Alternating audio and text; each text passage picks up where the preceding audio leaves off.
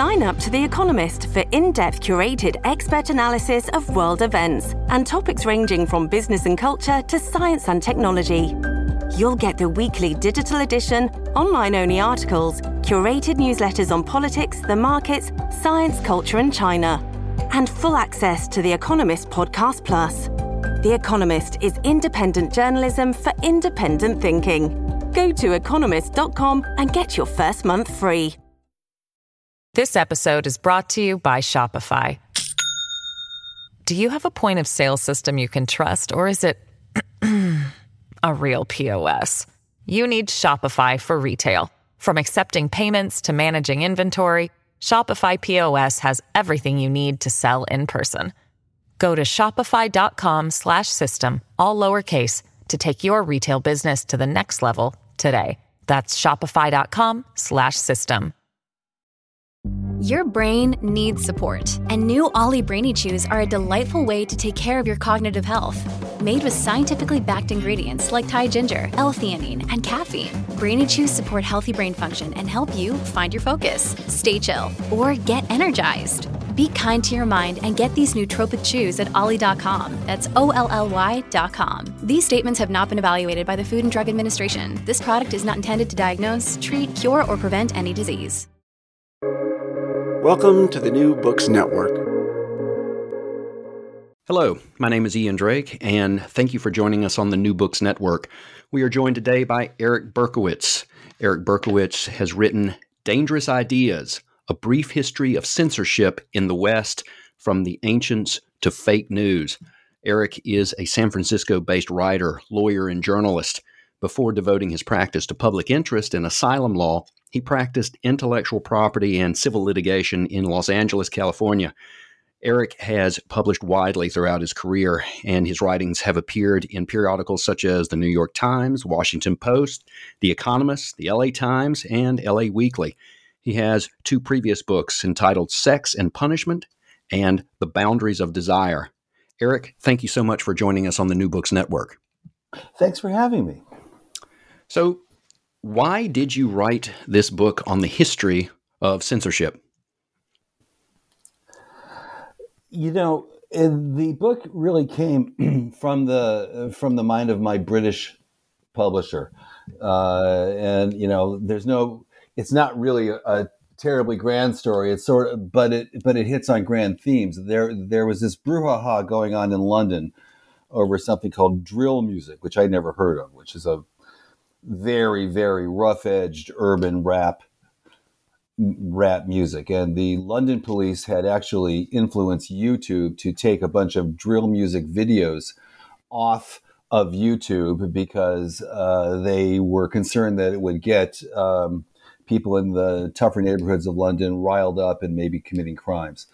And it struck my publisher and myself, we thought that was terrible. And it struck my publisher and myself, you know, that the same themes of, you know, fears of the underclass, you know, authorities canceling out speech because they didn't understand it, et cetera, began to, persisted over time. And I began to look around and she began to look around, and we realized that the same themes very often, this was a class-based theme, there are many others, arise over time.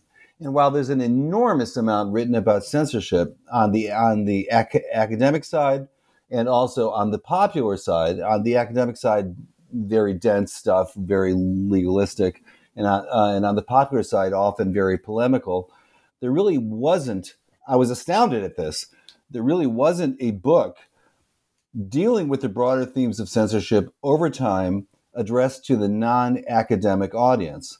And because there are so many amazing stories that come out of that, we thought it would fill what we saw as a very glaring niche in the market.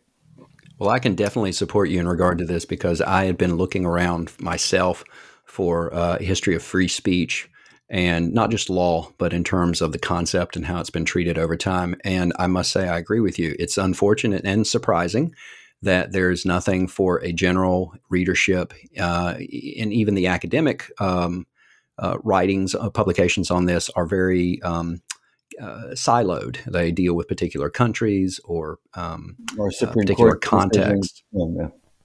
So this is, as you say in the title, it's a brief history, but it's also a history that ranges all the way back to the beginning of recorded history. So it's not just contemporary issues regarding free speech. It is all the way back to the ancient Greeks and even before them. So what is the earliest example of censorship that you think is important for us to understand?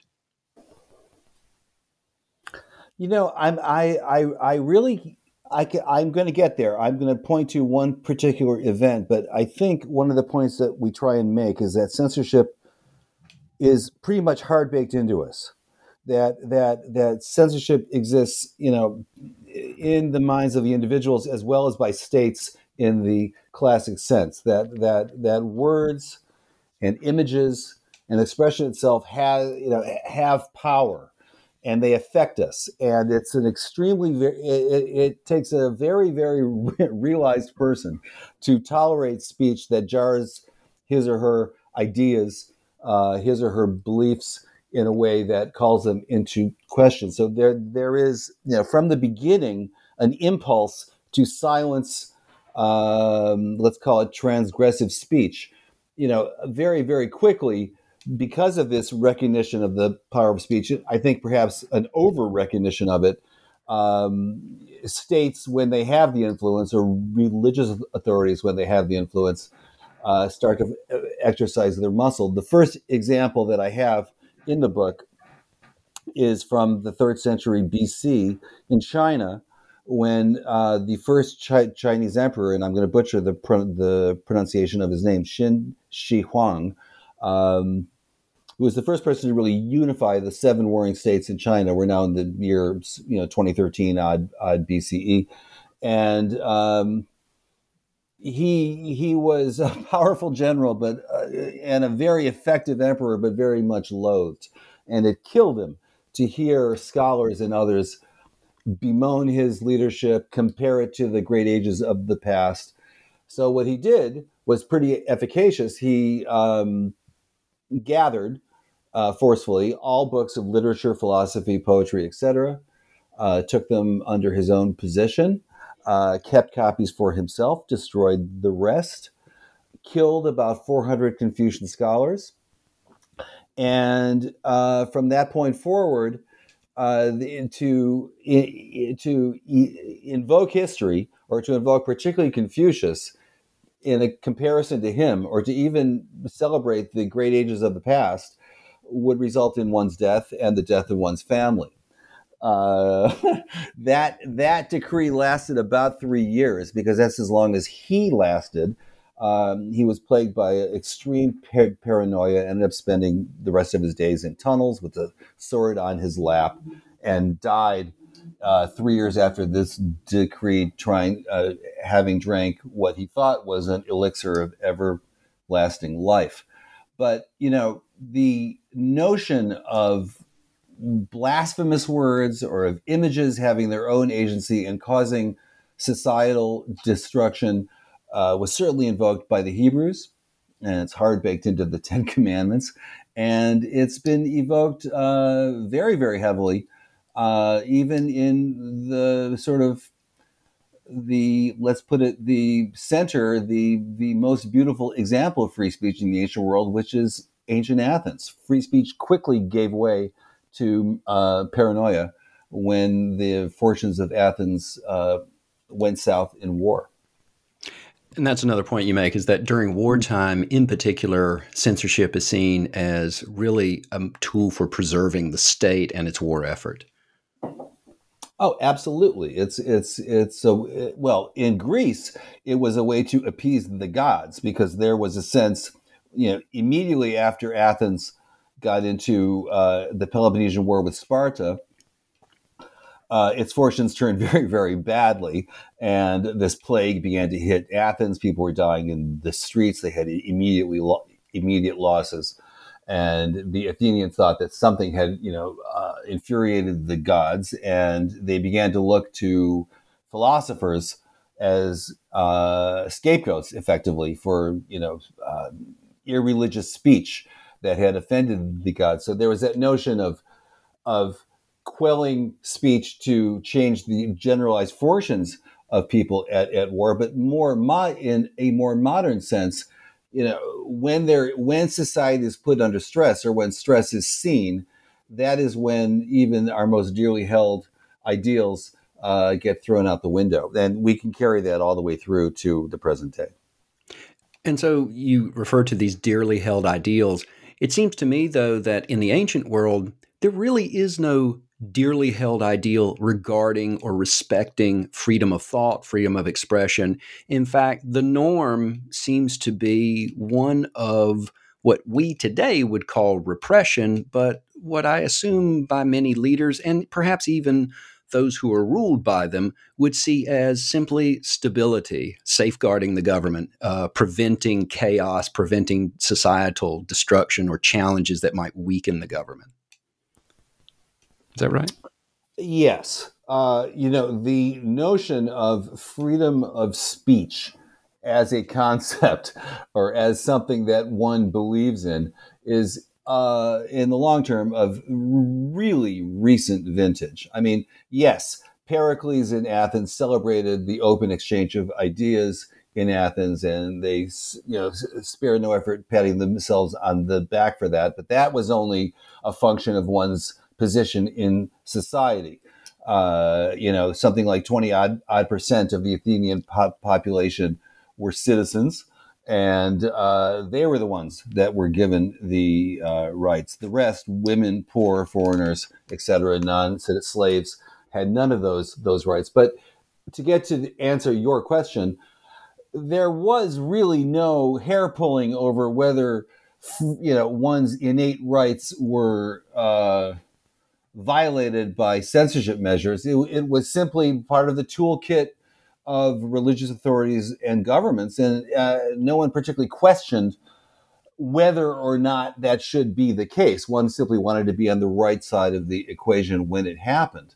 The development of free speech as a natural right, or as a right that we're born with, and that the government has no ability to impinge on, is extremely recent. I mean, censorship itself as a state function really only came into existence with the development of the printing press in the late 15th century. That's when print and written expression began to be diffused on a mass scale, the likes of which no one had ever seen. That's when the Index of Forbidden Books by the Catholic Church and dozens and dozens and dozens of laws restricting channeling speech came into existence. But no one really questioned the authorities' right to do so. And of course, there could be different motives. On the one hand, it may simply be the preservation of secular power, preserving the state or preserving one's rule. But on the other hand, it seems to be that there is a principle, maybe, of course, dearly held principle, but not so much in terms of freedom of speech, but rather in terms of concern with blasphemous behavior, and it's much more theologically oriented. So the cynical version would be the secular state preservation, whereas the more principled understanding of why censorship is needed is in order to preserve the integrity of the faithful, right? I mean, this gets to what we were saying at the very beginning of this recording, that let's call it transgressive speech. There's this notion that when one holds a belief, the very existence of an opposing belief, even if it doesn't really cause a tangible threat to the authority and power or the religious organization of power, can't exist. So, yes, blasphemy was early on framed as something that would cause divine retribution and infect society and hurt society itself. But there really is no evidence of that. It's simply our inability to tolerate the existence of ideas, and so censorship can be an affirmation of faith that I'm going to destroy opposing ideas as an example of my embracing of a certain other set of ideas. But if you mention blasphemy, blasphemy has also been used in a highly political sense, most notably in the 19th century, when the British government brought hundreds of blasphemy prosecutions against people who were effectively political dissenters.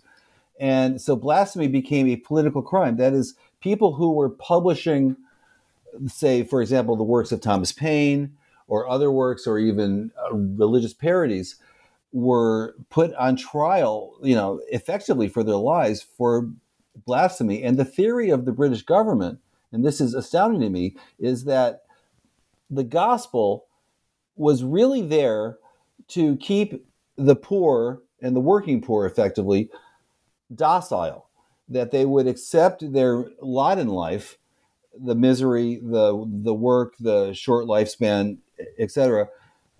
That they'll accept it in the hope that they would have a better lot in the afterlife.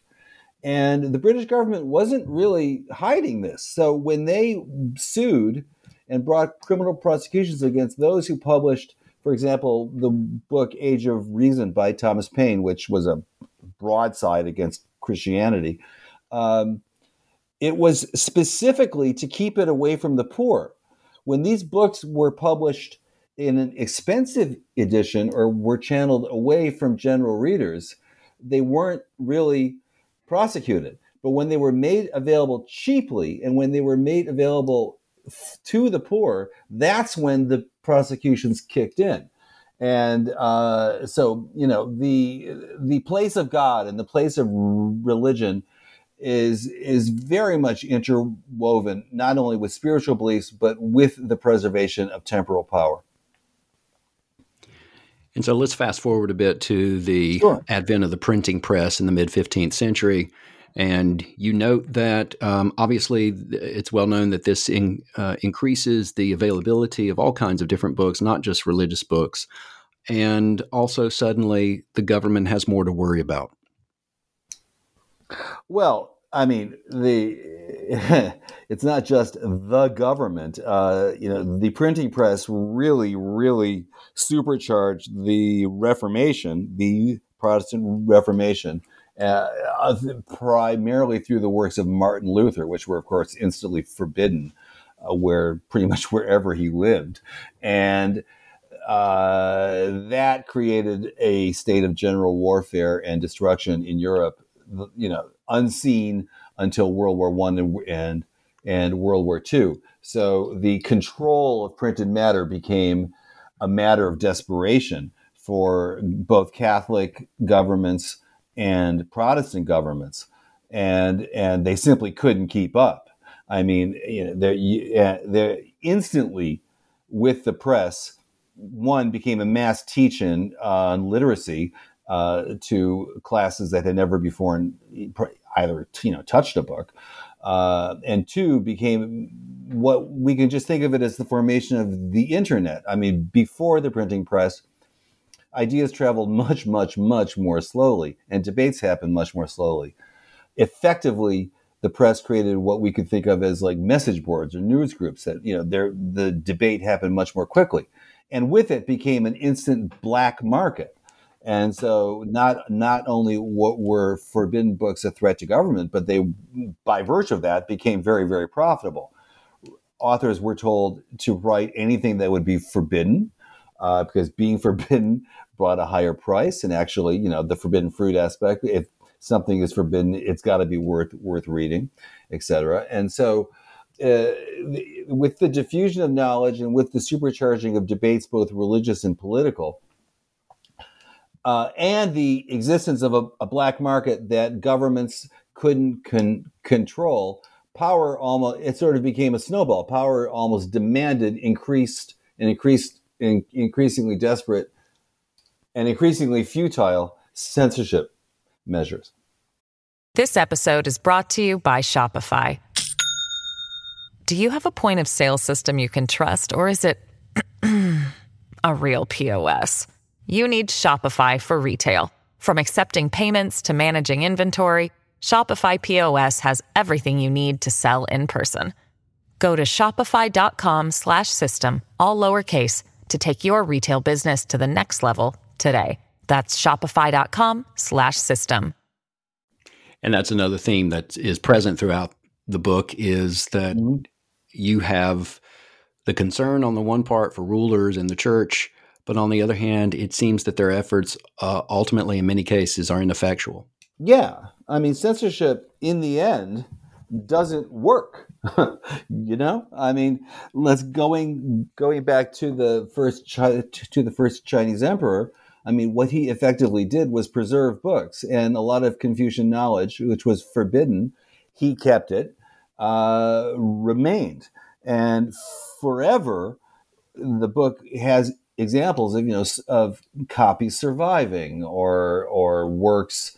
Even in Rome, there's shades of Fahrenheit 451. People would memorize works that were forbidden. Ideas, and this is why the book is called Dangerous Ideas rather than Dangerous Pages. Ideas don't go away. And very, very often when they are forbidden, when they are, pronounced illegal, effectively, they go on and move ever more faster as a result of that. I mean, the Brits themselves, and there's a pretty fair concentration on the British story because the book emerged from Britain. So it's really mostly the West, America, Britain, and France, I guess, comes in third on the hit parade of censorship locations. But their definition of treason, starting in the 14th century and continuing on to the 18th and 19th century, was to compass or imagine the death of the king. That is, merely holding an idea itself was treasonous. Now, that went back and forth, and the book tells what I think is a pretty fascinating story of how ideas were manifested and how Britain itself wrestled with thought crimes.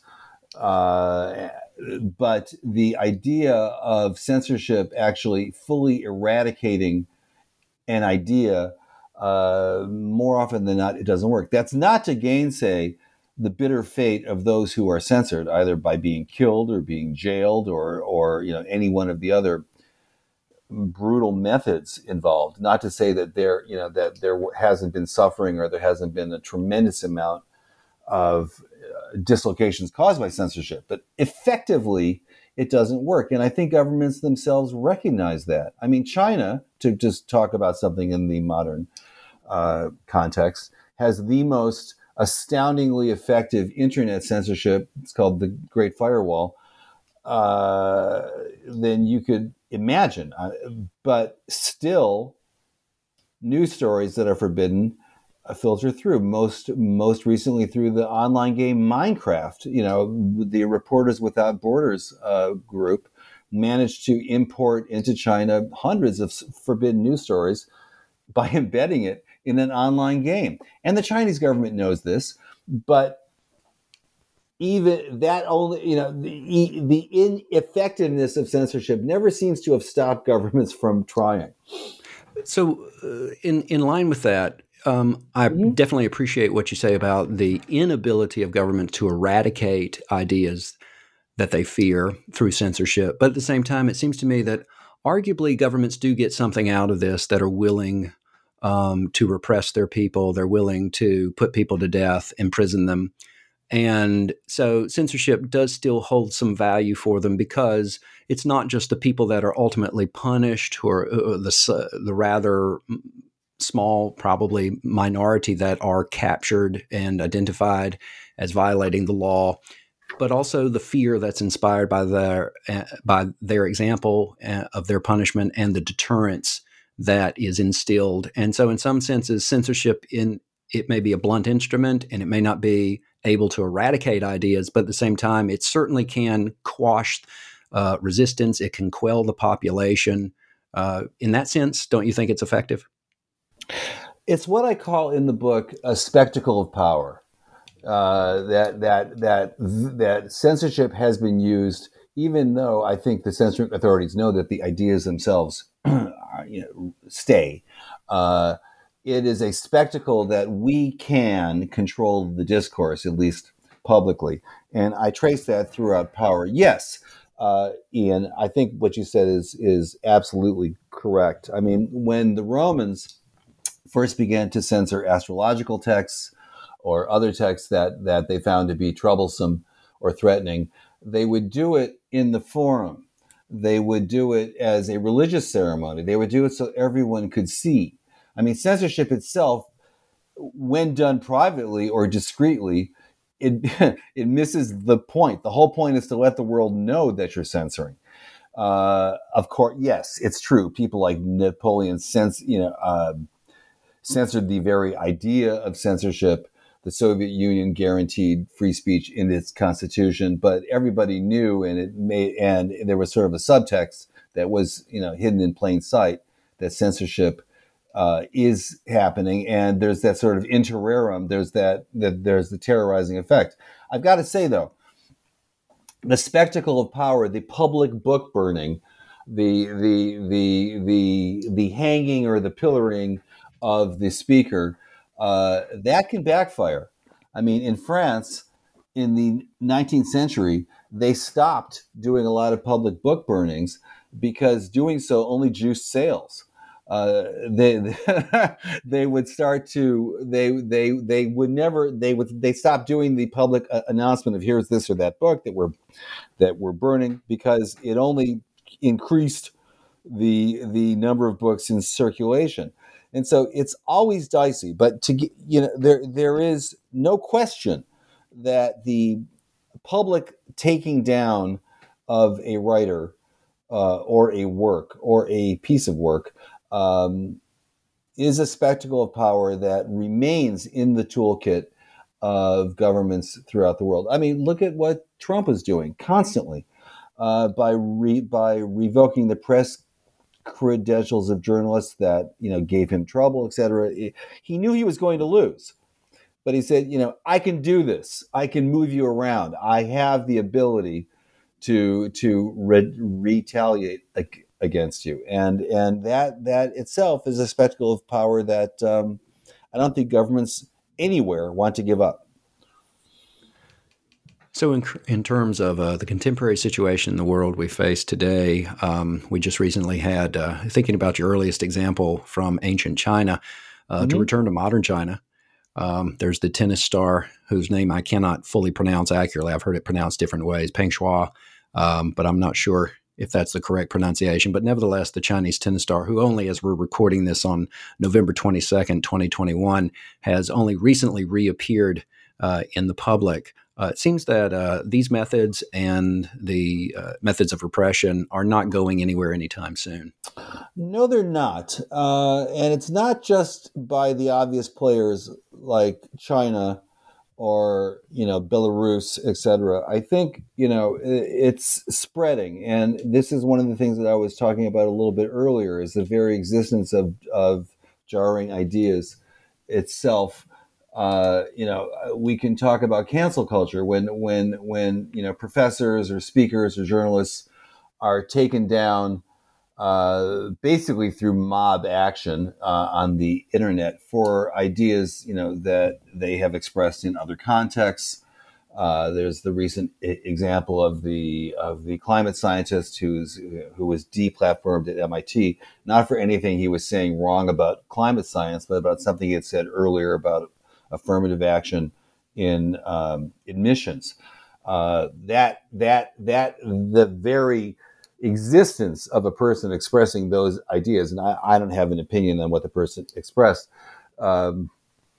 is impossible to tolerate. I think we used to, at least, we've lived in a very, very unique period, Ian, you and I and our listeners, where speech has never been more permitted, where dissent has never been more tolerated, and where actually the hurt feelings, et cetera, that come from open speech have never been more ignored by the government. And I think that is changing. I think we're returning to a much more censorious view. The Brits are now about to pass a comprehensive internet law in which the platforms, that is Facebook, et cetera, are going to be held liable for gargantuan fines and worse for allowing speech that might cause anyone any predictable adverse psychological harm. That is, basically governments offloading censorship onto private actors, but enforcing it with real penalties. But effectively, we're coming into a belief where hurt feelings, exclusion, etc., that comes from speech is to be suppressed. And however you feel about that, as to whether hate speech and whether offensive speech or sexist speech, etc., should or should not exist, this notion, this brief moment where we have, as a Western society, have accepted the idea that to tolerate what Justice Holmes called thoughts we hate is not the same as to approve of them. That is, that we can coexist with obnoxious ideas and resist the urge to get rid of them, because that obnoxious idea today might actually be tomorrow's truth that we will act on. That notion that we've embraced is dissipating, and so censorship isn't only coming from the Banana Republic General or Russia. We're now embracing it, and those of us, at least from the center left, who have always seen the government kind of on the opposite side of censorship, are now looking to governments to impose it, protect us, give us a safe space, stop this obnoxious actor from saying something horrible, stop the neo-Nazis from expressing terrible things, or the anti-Semites or whomever. I think we're in a period now where we really need to do some hard reflection into ourselves personally and reflect on what the price of tolerance is and what the price of intolerance is.